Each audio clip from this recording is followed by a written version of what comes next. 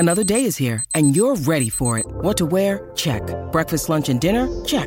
Planning for what's next and how to save for it? That's where Bank of America can help. For your financial to-dos, Bank of America has experts ready to help get you closer to your goals. Get started at one of our local financial centers or 24/7 in our mobile banking app. Find a location near you at bankofamerica.com/talktous. What would you like the power to do? Mobile banking requires downloading the app and is only available for select devices. Message and data rates may apply. Bank of America N.A., member FDIC. When you need mealtime inspiration, it's worth shopping Kroger, where you'll find over 30,000 mouth-watering choices that excite your inner foodie. And no matter what tasty choice you make, you'll enjoy our everyday low prices, plus extra ways to save, like digital coupons worth over $600 each week. You can also save up to $1 off per gallon at the pump with fuel points. More savings and more inspiring flavors make shopping Kroger worth it every time. Kroger, fresh for everyone. Fuel restrictions apply. I believe in ambition, but I also believe that I think it's important that we understand that the journey is the destination. The, mundane faithfulness of God, the day-to-day little wins that sometimes we just don't see or don't choose to see. Through the years, we've always found it better on the other side of the mountain, but sometimes the climb was pretty tough. And in those moments, I'll be honest, I couldn't see a lot of wins. That I wake up every morning and I lay in bed and I have my daily fight with anxiety. If you fall flat on your face, a lot of people who never had the courage to try will criticize you. We keep looking for those big wins and you miss out on the normal and the beauty of the everyday normal gift that we get. Dear young married couple, you're in a busy season of your life. You're probably working and involved in ministry. On top of that, you might even be parents or students. You're maxed, but you really want to stay connected in your marriage. And that's why we're bringing this podcast to you. I'm Adam King. And I'm Carissa King, and we work with busy couples just like you in our counseling office here in Sacramento, California. We also work with couples all over the world through online counseling, and our couples are really just looking for ways to communicate with each other more effectively. Some of them are looking to heal from a breach in trust or find direction in fulfilling the purpose that God has for them. So come and join us as we have a conversation. We'll talk with therapists, authors, pastors, and other couples who will pour into us, giving us tools to become more intimately connected, get adventurous, and find purpose. Welcome to the Dear Young Married Couple podcast. Today's episode is about celebrating the small wins. And in today's episode, we got to interview Todd and Brooke Tillman. They are parents of 8 living in Nashville, Tennessee, and they recently wrote a book called Every Little Win: How Celebrating Small Victories Can Lead to Big Joy. So often in life, we tend to kind of downplay our wins, but we upplay our failures. Mm-hmm. And so listen into this episode for some inspiration. So welcome, Todd and Brooke, to the podcast. We're excited to have you guys on today. Hey, thank you. We're excited to be here. Aw, well, it's our honor. We want to jump into your story. Some people might be familiar with parts of your story, but there's a lot that people probably don't know about. So you guys have been married for how long? 22 years we've been married. 22 years. Yeah. All right. I thought Brooke might answer, so I paused. You did I'm so sorry. I had a mental brain lapse there, and something popped up on my phone. Oh, You're good. Hey, yeah, I was pausing to let her answer. 22 years. It'll be 23 in November. all right. A really long time. Yes. Yes, it feels like 44. You guys have been through a lot in those 22 years, and you have 8 kids, you said? Yes. Yes. We were talking before the interview started, and we were talking about our kids and your kids, and you guys said you have 8, and we're like, oh my goodness, that's incredible. And Brooke, you want to keep going, right? Yes, I would totally keep going. I got cut off. You're just going to have to wait till I'm gone from the earth. I told Todd before we started that I was on his side on this one. Thank you. I need all the support I can get, I'm telling you. I could tell. So you guys have a new book out, which we'll be talking more about through the interview. But in the book, you talk about all your ups and downs, from being at the brink of divorce to parenting a critically ill child, even battling depression and anxiety and struggling to make ends meet. You guys are clearly still happily married. You're together, strong. Tell us a little bit more about your story. Maybe just starting with when you first met, and share some of your story, some of your ups and downs. All right, you go, Brooke. You want me to go? I figured you was going to let me go. We're one of those people that met super young. We were kind of, I guess you could say, high school sweethearts, but we actually were church sweethearts. We didn't go to the same school. We met at church, and I was 14? I was pretty young. Okay. And originally I did not. He was interested in me, and I wasn't interested in him. But I did like the attention, and I was best friends with his sister. Okay. And so I liked the attention. He was 2 years older.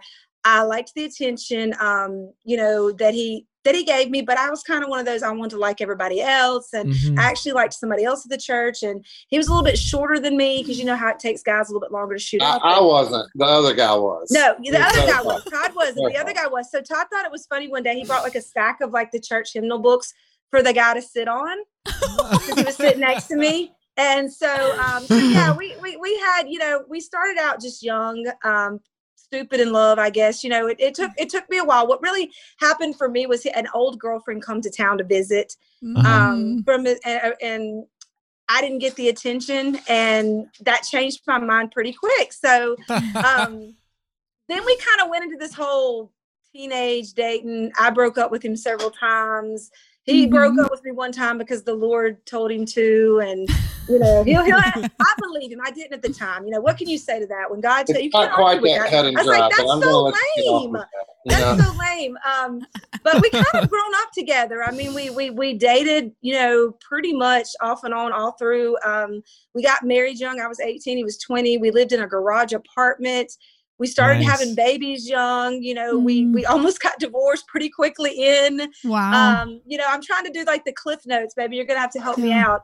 But God is woven every part of our story. I tell people, like, when we went through that hard part of almost getting divorced, like 3 years in, I look now at what God has done with our story, and I see what the enemy, the devil, was after, and I see what all we would have missed out on if we didn't do the hard work to get where we're at. And a lot of people think people getting married young are doomed, or it's never going to work out. But I think for us, I like growing together. I think when you kind of grow up together, you grow and change together, and so it's been quite the ride. We've adopted.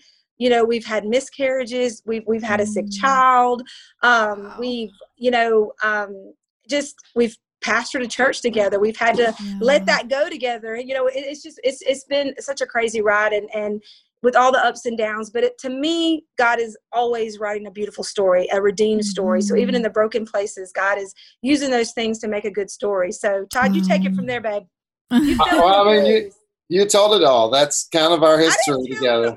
You didn't really go into the details about me breaking up, but I'll just try to let you have that one, because you just hang so doggedly onto that story. Oh my God!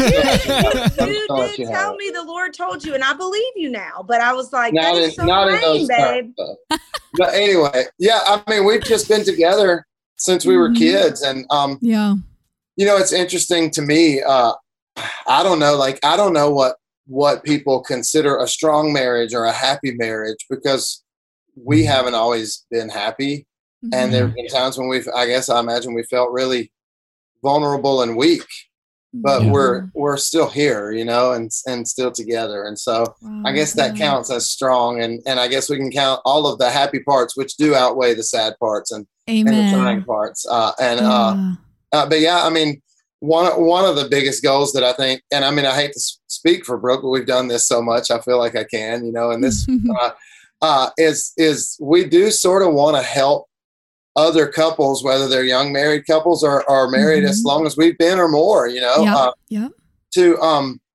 feel a little bit of freedom in the struggles and the sufferings, because they happen to all of us, and and we get through it. You know, you fight through it. And the best advice I can give is through the years, we've always found it better on the other side of the mountain. But sometimes the climb was pretty tough, you know? Yeah, absolutely. You know, it's interesting. It often feels like when you're on that climb, like you're talking about, that you feel alone, like there's nobody climbing with you. Right. And to hear someone else talk about those difficult times openly and honestly, I think is refreshing and encouraging because we do feed that faith side of us when we hear someone else made it and it wasn't always perfect. Right. Exactly. Yeah. Do you think, Todd, that your story, you know, with your guys' struggles, your ups and downs, do you think that impacted you as a pastor and how you led and served others? Oh, heck yes, it did. Like, I said at least 100 times, probably more from the pulpit, you know, that like, you know, I guess, I don't know, like in my mind, and I don't think this is fair to me or others, but it's true, fair or not. It's true. In my mind, I always kind of envisioned other pastors like in their office at the church, and they're just really before God and they hear the voice of God. But for me, pretty much every Sunday, I just preached from my experience, whether it was good or bad, or, you know, whether it was a struggle that I had, or I always led from those experiences that I had, you know, and a lot of times they were tough, you know, but on the other hand, a lot of times they were really victorious. Even now, the chapter that we're in right now, one of the things I said to our church before we left, before we stepped down as lead pastors, at least, is that of all the victories that I've told y'all about through the years, I can't just keep living off those victories. I have to go pursue new ones. And this is part of that, you know? And, and so that's kind of where we are with that. But yeah, I would say for sure. Wow. Yeah. Well, tell us a little bit, because when we first became aware of your story and your book title really got our attention because we see the importance of this. Could you talk about how you came to the realization that that's what you wanted to write about? Yeah. Brooke, you want to take that one? Yeah, I know for us, you know, I think people hear, hey, you know, your husband won The Voice, and I think that's what this book's about, or that's what the big deal is. But ultimately for us, that's not our story. Yeah, ultimately that was a big win for us, but it was all the little wins that's really made up what God has done with our story. And, you know, so for me, we wanted the book to be as honest and real as it could be, because it really is for us. I mean, you know, it's those little wins, those day-to-day things that in the end, you know, makes the big thing, you know? And so I think we wanted to tell our story, and ultimately our story, that's what our story's about, is the, you know, mundane faithfulness of God, the day-to-day little wins that sometimes we just don't see and or don't choose to see. And you have to be intentional. I tell Todd all the time, I feel like I'm cheesy talking about our book, but I'm starting to think in my mind, what's the little win I can find for today? Like I have to be intentional with it. You know, I tell people, you know, with our kids, we started this thing where we're like, you know, best of the day, worst of the day, you know, and my little kids love it. My older kids roll their eyes, but I think deep down inside they like it. And I know when they're grown, that's going to be their memory that, you know, but to be intentional at the end of the day, to say, you know what, there was a worst of the day. There was something that wasn't good. Let's just identify it. But then there was a best of the day. There was always something in the day you can find that was a win, that was good. Like, you know, hey, because what I struggle with, if I can't clean the whole house, I don't want to clean none of it. If I can't lose all the weight quickly, then I'm just going to stop. But I've had to learn, you know, that, hey, if I got one room cleaned, if I made one small change in my life today, that's a win. Yeah. And I think that's what we want people to realize. It isn't the big, hey, The Voice was amazing. It was an amazing platform God used to expand and enlarge our territory. But really, it is the everyday little wins that make us who we are, not the big ones, you know, and so we have to look for those, because you're going to see the big win. It's the little ones that you have to look for. So have you always been that optimistic, or? Have I always been that optimistic? No. No, she wasn't even that optimistic this morning. He's all, I'm going to be real about. No, I agree. I agree. So I guess my thought is, when did you become aware that that's what you needed to look for? Yeah. Oh man, that's tough. I mean, I would say that piece by piece we've learned through the years, I guess. But honestly, one of the major things that helped us, even writing this book, but not just that, you know, is to look back over our lives collectively, because we have more than one time we have said, you know, like day to day, you're like, you know, and it's easy. Listen, I'm not even blaming anybody. That's one of the big goals that I have for this book is, because I know what happens. It doesn't matter if it's The Voice or American Idol or one of these shows. You watch these things and you have this like romanticized view of how it is, and or maybe a fantasy of how it might be. And so for our part, which I agree is minimal, let me say, I wanted to sort of level the playing field for everyone and be like, you know, we are all in this fight together and we're all struggling together, but there are ways that we can get through and try. Because a lot of times, man, you know, people say have a good attitude, and that's a deliberate effort sometimes. You don't just be like, okay, well, I'll have a good attitude. You have to choose to look at your wife in the face and say, okay, instead of like cussing her out or something like you want.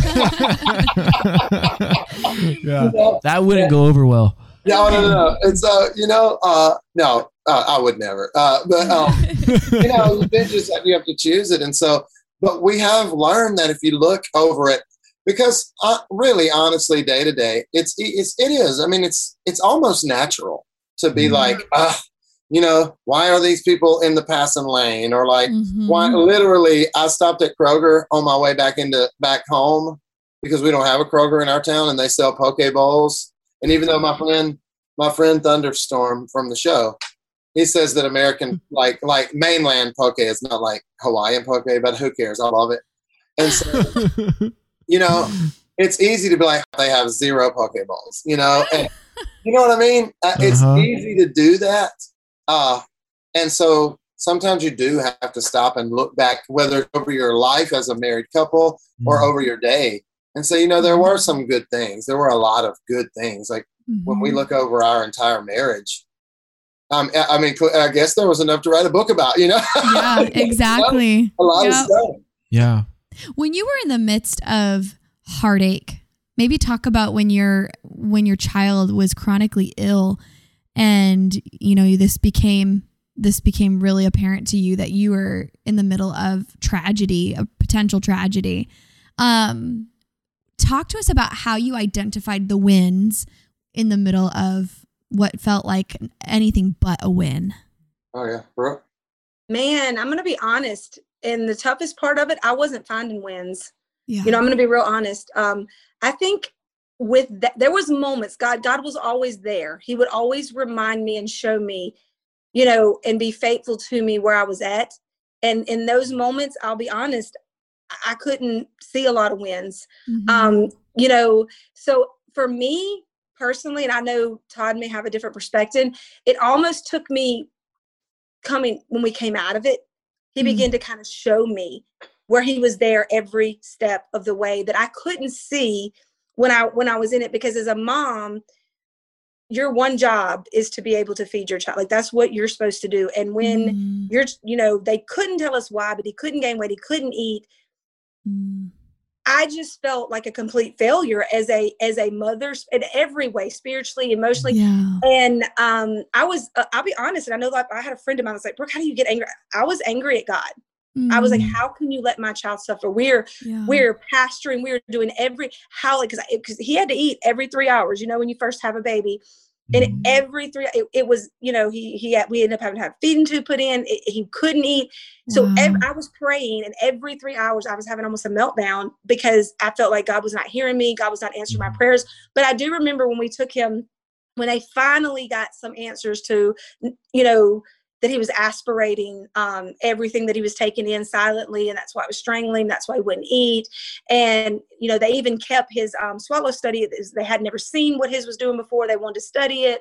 But the doctor told me, like, it is a miracle. This child should be beyond sick with like aspiration pneumonia. He should there's no way. And in that moment, God was like, you see, you thought I had deserted you. You thought I had deserted your child. And the whole time he was protecting my baby. Yeah. And the whole time he was going to ultimately heal him. And so that was such a faith walk for me. Wow. And, coming on the other side of it, I think that's why we're overcomers by the blood of the Lamb and the word of our testimony. Because when you begin to share your testimonies, not only do you encourage others, but you remind yourself, God come through here, God come through here, God come through here. So why won't he come through now? Like, why do I doubt that he's not going to come through here? So to me, in that situation, I honestly, there were some moments God showed me was there, but I didn't get to see a lot of the wins till I began to almost come out of it. And you know what? But the thing I love about God, he is, when I'm faithless, he's faithful. So he loves to show me, Brooke, even when you're faithless, even when you don't see no good, I am still faithful and I will still remind you of who I am. And so for me, that was kind of, one of those things. I'll be honest. Sometimes you have to have grace for yourself that you may not see any wins, that you just can't see them, but you just have to believe, and you just have to keep going. And so for me, and I don't know, Todd may have a different perspective than that. He's a little more stable stabilizes me. So he might have a little different perspective, but for me, that was a tough one. It was tough to find any wins. I bet. Oh, for sure. Yeah. I bet. Man, when you were telling that story, I thought of Chris and I read a devotion this morning, and in it had a kind of the question about Moses and the burning bush. They said for a long time, Jewish scholars asked, why a burning bush? Why not something different? He could have done anything he wanted to, but could have been in a pyramid. He decided to go ahead and light a bush on fire.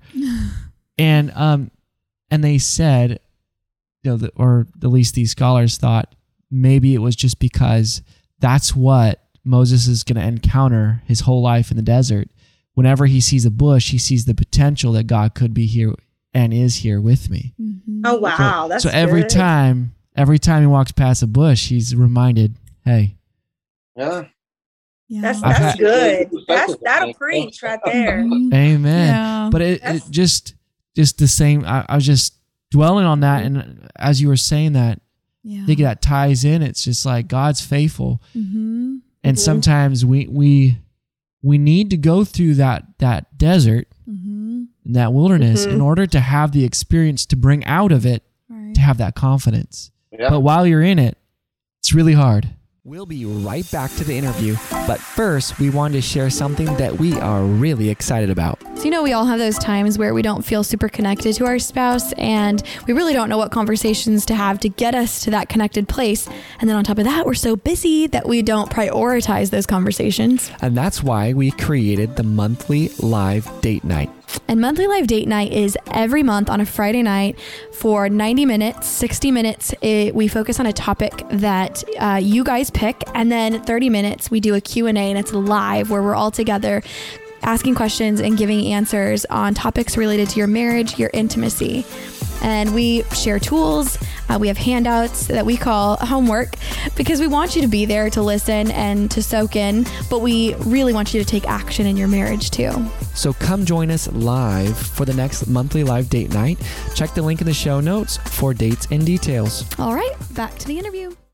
Right. You're so right. And I feel like that journey we went through prepared me, because the next really rough season I went through with some mental and depression, anxiety, I say all the time, I got super angry at God in the Hosea one, but in that one I did not. So it was almost like God he teaches you from faith to faith to faith. So what I learned in that one, I had to battle something else, but I didn't take this. I took my victories out of that one, and I was able to even. So for me, it's just like, God is so good. And so I come out of that one, and then we go from faith to faith. And so when I went into the next one, I didn't quite have the same response. I did look for things differently. And so I don't know, that for me, God's just so good that way. He's just so faithful.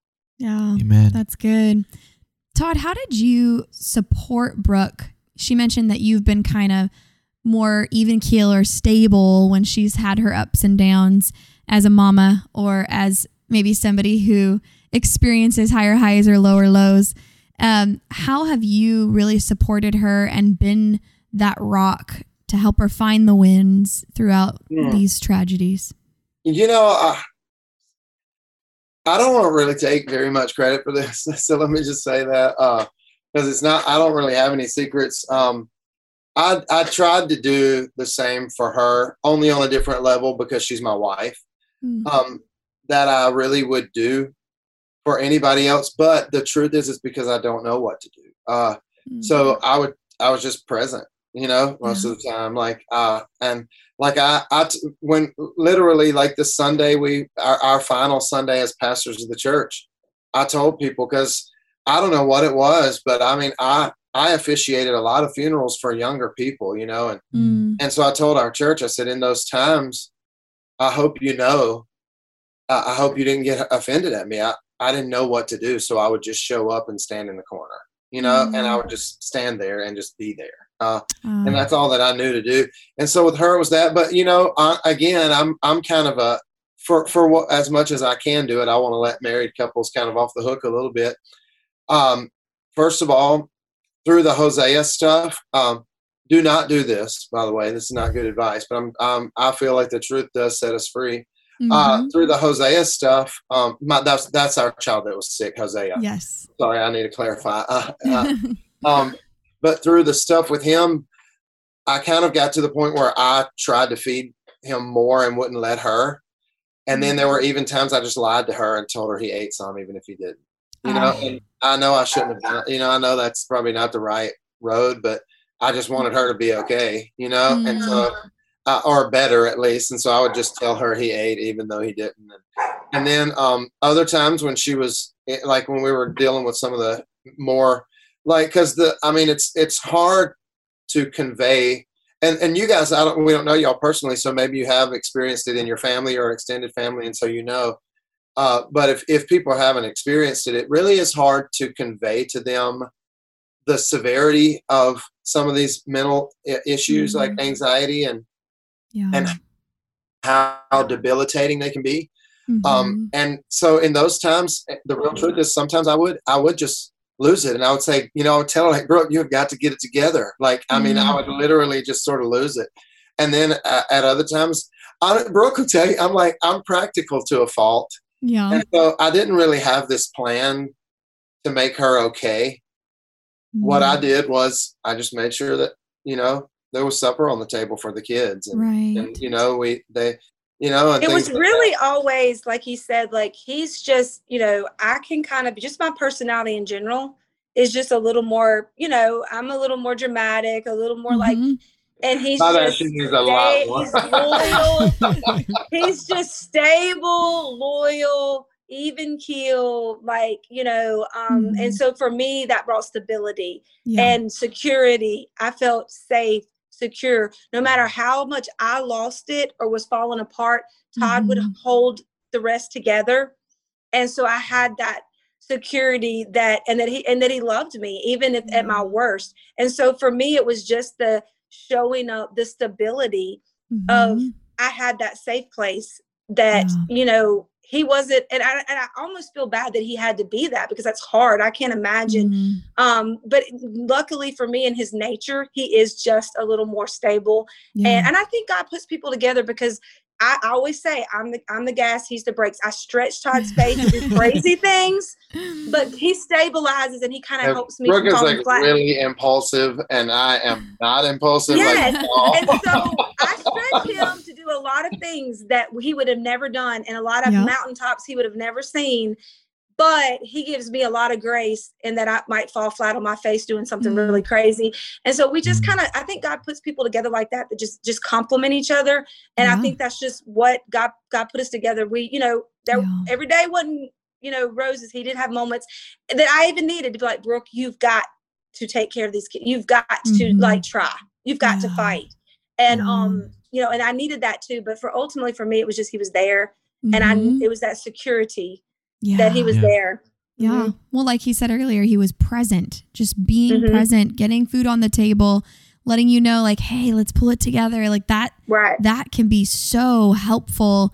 It's the little things, right? Yeah. Right. Yeah. The little wins. Yeah. She went to work with me. She would her and the kids would just go to the office with me. And yeah, I mean, that was a tough time. And, I've had 100 people ask me like, if I ever wanted to like leave. And I always say, no, it's the real truth behind that is I don't know that I ever wanted to leave, but in that time, especially, I didn't know if I could do it, there were times I didn't know if I could do it. It's not that I ever like had a desire to walk out on her, but there were several moments. Yeah. Like, am I capable of handling what she's dealing with right now? Yeah. Anxiety and depression just hits people out of nowhere. Yeah. And there isn't exactly a guidebook that people hand you when you get born. Like, here, read this before you grow up so you could lean on this advice. Like, people just don't know what to do. And yet it is so common. Yeah. Did you end up seeking any professional help, Brooke, when you were battling?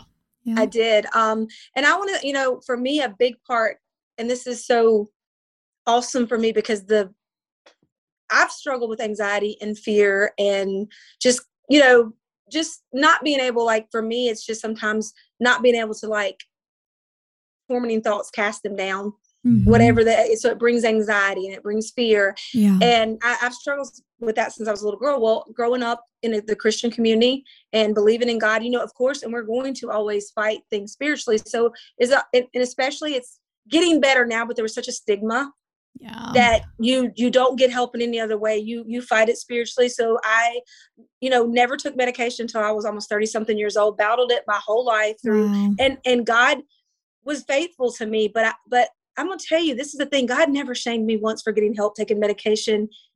People did. Yeah. And that was and for me, the second time I went through the worst one that we're talking about here, because I'd hit it the first time I went through a really bad bout. And I said, Lord, if I have to go through this again, you're going to have to give me purpose in this. I'm going to share it because I can't go through this. If there's not purpose, this doesn't help somebody. I can't do it. I have to have. So for me, that was the most freeing step, was to start sharing and taking that stigma off, because I was a pastor's wife at the time, and to say, you know what, I am struggling. I'm going to fight this spiritually, but I may need help outside of that. And I did. And that's so wise. One of the first things, because we do work with couples that have anxiety and depression. And one of the first things, and I don't know if this will corroborate with your story, but the first things people do normally is isolate because they don't trust themselves, or they just don't feel like being with anybody. Yeah. I know for me, I didn't want to be around anybody happy because I never thought I was going to be happy again. Yeah. And to see other people happy when you feel like you have that's never going to happen for me. So and the enemy loves to isolate, because then he tortures you. He shames you. And he says, if you share your story, no one will like you. You will never be able to minister to anybody. No one will ever believe you're spiritual. It's like all these things. But the moment I started sharing, that's when the freedom come, because the enemy couldn't shame me any longer. Yeah. Then the moment people begin to say, oh my God, I struggle with that too. It's that connection is made. And I begin to see there's a purpose in this, and God's going to use this. And that was my first step.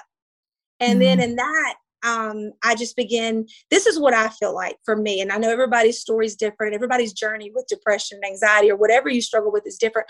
But for me, I had to use medication to get, myself physically back into a place where I could battle it spiritually. I had quit. I had given up. I'm a prayer warrior. I pray. I couldn't even pray, or either I prayed so much it was over the top. It wasn't even like it was. So it was. So for me, I had to have something to help me, and it was not an overnight fix. It was a lot of, being able to talk about things, to trust. It's a day at a time. To take those steps.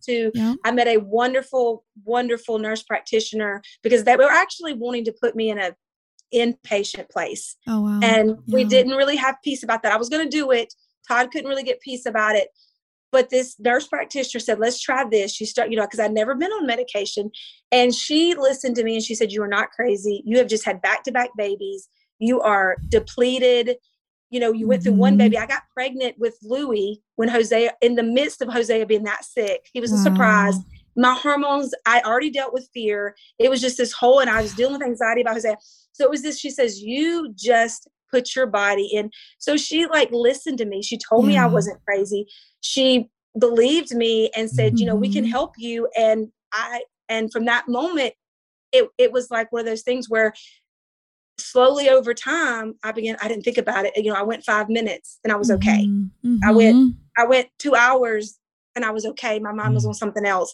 Yeah. And then over time I went a day, and then that's where and finally it was just, I don't know. It's like, I remember looking at the sky one day and I said, I will never feel normal myself again. I really felt that way because it was so bad.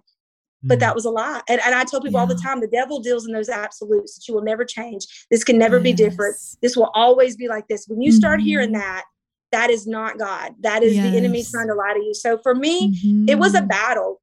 But that gets to be in this book. God kept his word that if I had to walk through it again, he was going to let it have a purpose and use that story to help other people. So yes, that's good. That's awesome. And now it's a win. It's a win. I love it. I love talking in those little books. It's a win. Yes. So, Todd, in the book, you guys talk about the importance of knowing yourself and, you know, like the things that would bring you joy. And you say that you can count it as a win when we delight in those things that bring us joy. So talk to us about why it's so important that we know ourselves. You know, I guess that actually may be different for everyone. I don't know. But like for me, it was more that I had, and again, like I sort of preface everything I ever say. So, it's important to me that I don't come across as if I'm like laying blame on anyone or anything like that. But I did spend a lot of time being conditioned and conditioning myself in a certain direction. And that was pretty much kind of tying my full identity into ministry and church work, which was not good and not a good idea. And so over time I started just sort of pursuing some things that I love, like going outside and hiking and spending time up in the woods and doing the kayaking and just things that you really enjoy doing, and they bring you a lot of fulfillment. And you do learn too that it's not, I don't know how to really put it, because I do believe that we should prefer others. I believe that. I believe and try to practice it, that we should, you know, put others before ourselves. But I also believe that we should sort of maintain our own spirits and our inner man. We should maintain it. And so very often when you talk about your spirit, everyone thinks what that means is read your Bible and pray. And that's fine. That's great. Actually, do it. And I think you should do that as often as possible. It's fine. Yeah. But man, my spirit sort of is refreshed when I'm out there, when I'm doing and even with the music. You know, there's a lot of people in the world right now, and in my world in particular, that don't understand a lot of things and a lot of choices that I'm making, you know, and some of the choices I don't even fully understand. I'm just doing the best I can, you know. But I do feel a tangible sense of freedom in my spirit, you know, pursuing this. And so I feel like it's really important that people discover it doesn't really matter, you know, what it is. If you like to cook, you like to hike, you like to, Brooke loves to thrift. And I can go to the thrift store and I can make a round and then I'm done. I go sit in the car, no kidding, and she's in there for hours, you know. And so it's just, it's not a selfish thing as long as your motives are pure, I guess. Like, you know, why are you doing that? So I think it's, man, I got to tell you, it changed my life. It really did, just to sort of discover things about myself that aren't defined by, you know, my ordination. Or, you know? Right. Yeah. Right. Well, I think if you're, go ahead. I'm sorry. I was just going to say, I think there are people that think a position will define them, or that will, like their identity is wrapped up in how people perceive them or what office they hold, right? Yeah. But it's not. You're not careful, man. Right. Our identity isn't in that. Yeah. Right. Mm-mm. Our identity is a child of God, and Right. Mm-hmm. in a host of other scriptures that tell us who we are. Mm-hmm. Right. I mean, I think the thing too, for me, it's like, you have to be, if you're not being you, because God created us all vastly different. If you're not finding who you are, not just identifying what the church and everybody tells you have to be, if you're not being you, then you're not going to, you're not going to walk out your anointing and destiny and purpose that God has for you, because that is uniquely to you. Mm-hmm. God, I say this all the time. God loves us, of course, all the same, but he loves us uniquely and individually. Just like I love my children, I do not operate and show them love in the same ways because they're unique and different. And that's the same way with God. He gives us different callings. We like different things inspire us, different things, and so not the same worship song ain't going to do it for everybody. The same outdoor activity ain't going to do it for everybody. Everybody's unique. And if you don't find who you are in Christ, who you are, who God created you to be, then you're going to miss your whole story and destiny. You're not going to live it. There's a lot of voices, And it's hard to shut those out, man. That's for especially me. when you're a people pleaser like I am. Yeah. That's good. How do you determine, from your point of view here, like how do you determine that I'm going to follow this voice and I'm not going to pursue these voices? For me, honestly, unvarnished truth is a lot of it is trial and error. It's kind of one of those things, if you fall flat on your face, a lot of people who never had the courage to try will criticize you, but they never even had the courage to try, but then the other way I would say for me is just, you can call it whatever you want to call it. I believe it's the Spirit of God. A lot of people call it your gut, I just follow that, man. Like if I feel, it's not that I don't have any fear or any reservation or any anxiety. I do have a sense of that. I always joke and say, it's not really a joke, but the way I put it is that I wake up every morning and I lay in bed and I have my daily fight with anxiety. Like, how am I going to make sure where's the money coming from? Is this going to work? Is that going to be okay? So it's not that stuff isn't present. It's more that, I don't know, the best way I can put it is in my own experience. There were things in my life that were there, and they are so rich and valuable to me. Mm-hmm. But when those chapters were closing, it became, it made me feel really inadequate. And I felt really out of place even, and so when you start pursuing things like this thing now in the music world as a whole, no one knows who I am and they don't care, but I don't feel half as inadequate as I was feeling in those last days of the last season of our life. I do feel a sense of purpose and moving forward, and that's the best way I know how to put it, I don't know. Yeah. Wow. Well, we have one more question for you before we start closing out the podcast and asking you for resources.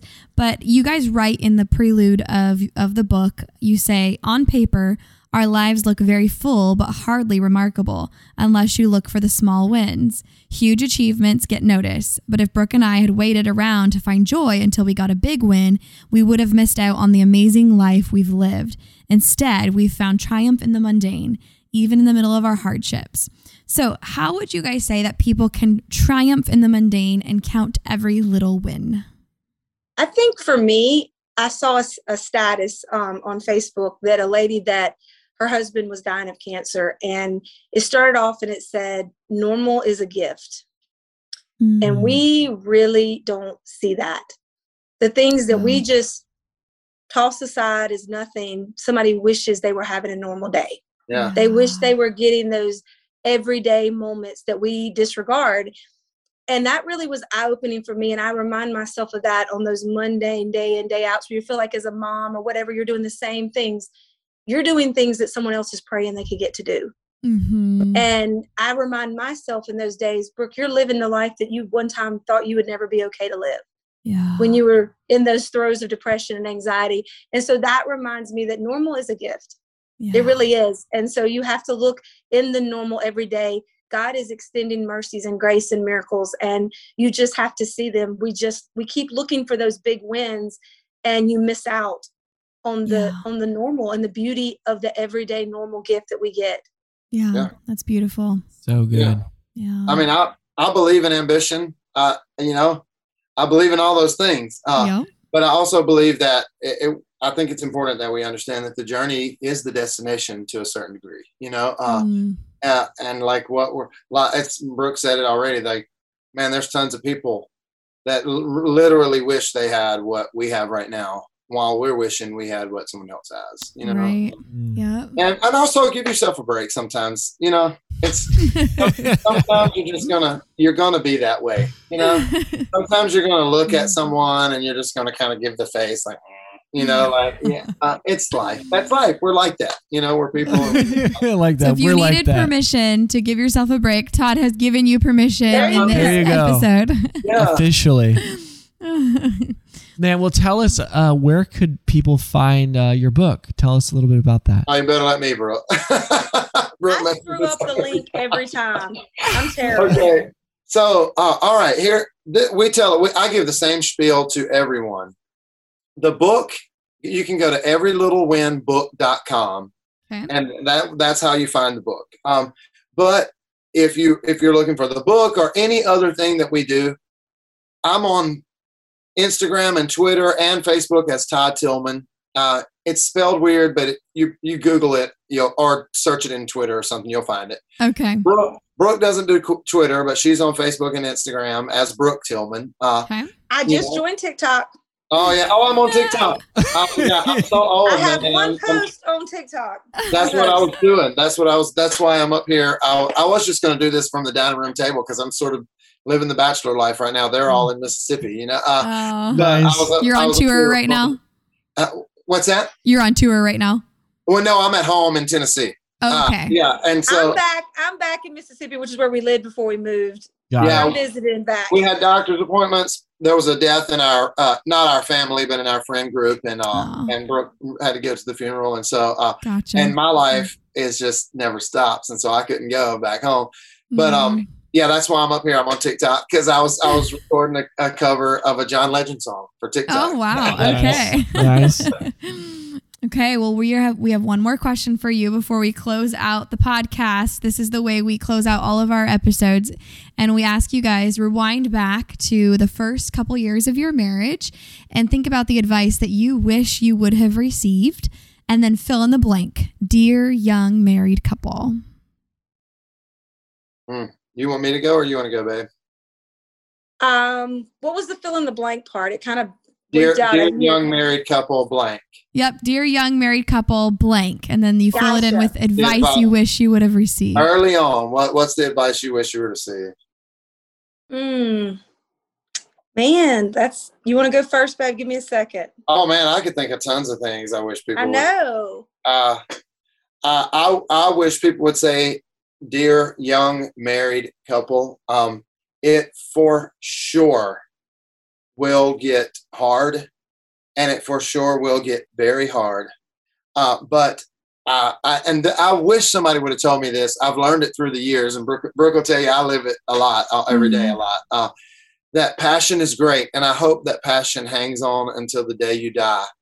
But I would take commitment over passion any day, because there are going to be days where, if you're just married, man, people quit caring. The cake's all eaten and the candles are blown out and the photographer went back home, and no one cares. And so there will be days where you're just going to have to rely fully on commitment. I'm committed to this person. And then the passion, don't worry, the passion will come back. It's fine, but I wish I would have known that. Yeah. I think good. I would say, dear young married couple, just keep showing up. I mean, if you just keep showing up, you'll get through it. And I had Todd's dad. He was our pastor. Todd's dad was our pastor, and he told us when we first sat down, there is a deeper love that you come to this deeper love, this stage of such respect. And I was thinking, what is he talking about? But that's true. That's true. There's a level that you get into where you've went through the morning sickness, you know, I've puked on Todd, you know, being sick. I mean, you've gone through the struggles, and there is a beauty, there is a deeper love that comes out of knowing, from being fully known by someone, and they love you anyway. And so keep showing up. If it's really hard today, keep showing up. If it's really good today, keep showing up. You know, it is a beautiful thing. It really is. Not to justify it or make excuses for it. I told you I preface everything that I say. Not to justify it or make excuses for it, but you're going to make some really sucky decisions. Yeah. As a married couple, as individuals, you're just gonna screw up. It will happen, you know, and you have to figure out how to move on, navigate past it. You know? Yeah, that's good. Good stuff, guys. Thank you so much for taking the time and sharing your wisdom and your book with us, and we really appreciate it. Yes. So I appreciate you inviting us. Absolutely. We will link your book in the show notes for folks who are looking for it, and we'll also share where to find you guys on social media so that people can connect with you. So thank you so much, you guys. Thank y'all. Thank you. We enjoyed it. All right, friends, we really hope that you got a ton out of today's conversation. And if you want help, if you want personal guidance with individual counseling or couples counseling, or even help with you as a couple reaching the goals you have, just reach out. Give us a call at 916-678-1797 or shoot us an email at hello@dearyoungmarriedcouple.com. No matter where you are in the world or in your marriage, we can set up a counseling session with you and we can work toward progress. We also post marriage advice regularly on our Instagram, which is @DearYoungMarriedCouple, and we'd love for you to join us in conversation there. All right, see you next week.